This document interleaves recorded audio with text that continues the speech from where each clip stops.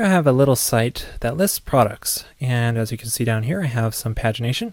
So you click on next page and it scrolls through the different products. You can also do a search, and the pagination works with that as well.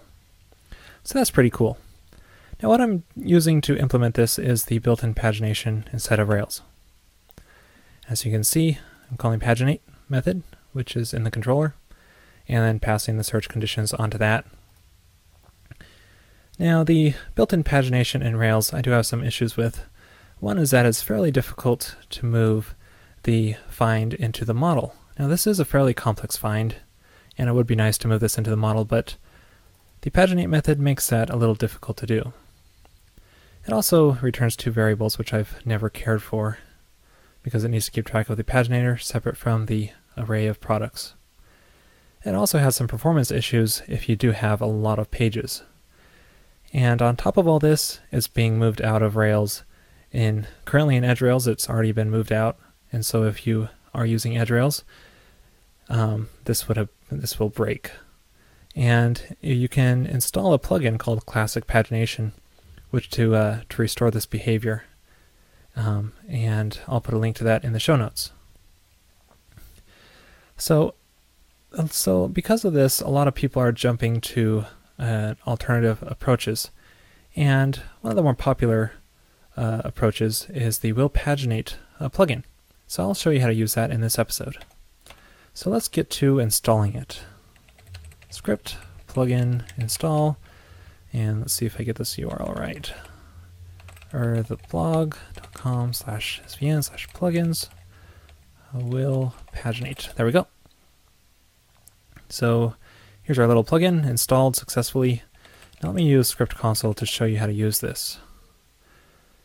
Now you call paginate on a model class instead of just in the controller. So it's inside the model, so that's a little bit different.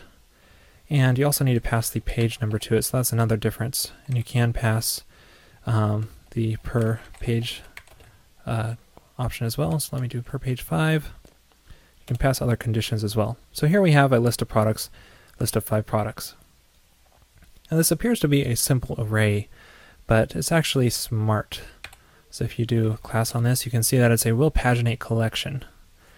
And what's really cool about this is it acts as a paginator as well as acts as an array. So it behaves almost exactly like an array, but it does have the pagination ability built in as well. So it takes the place of what both of these variables accomplish. So that means it just returns one variable. You don't have to juggle around two different variables.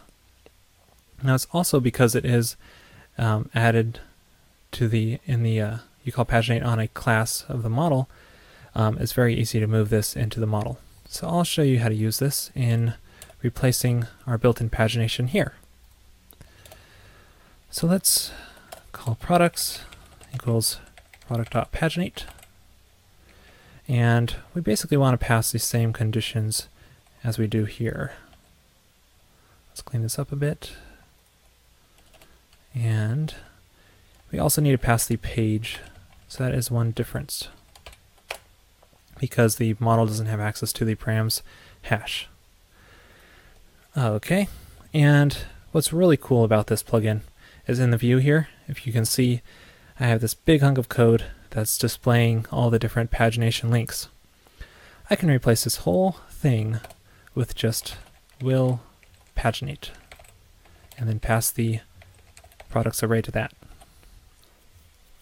And so that does basically the same thing as what I had before. So we can just reload this here and see that it's very similar behavior, but with much less code and much more flexible. Let's try removing the search, and that works too. So that's very cool. Now I'm going to move this into the model because that's what I've been itching to do all this time. And so let me basically copy this.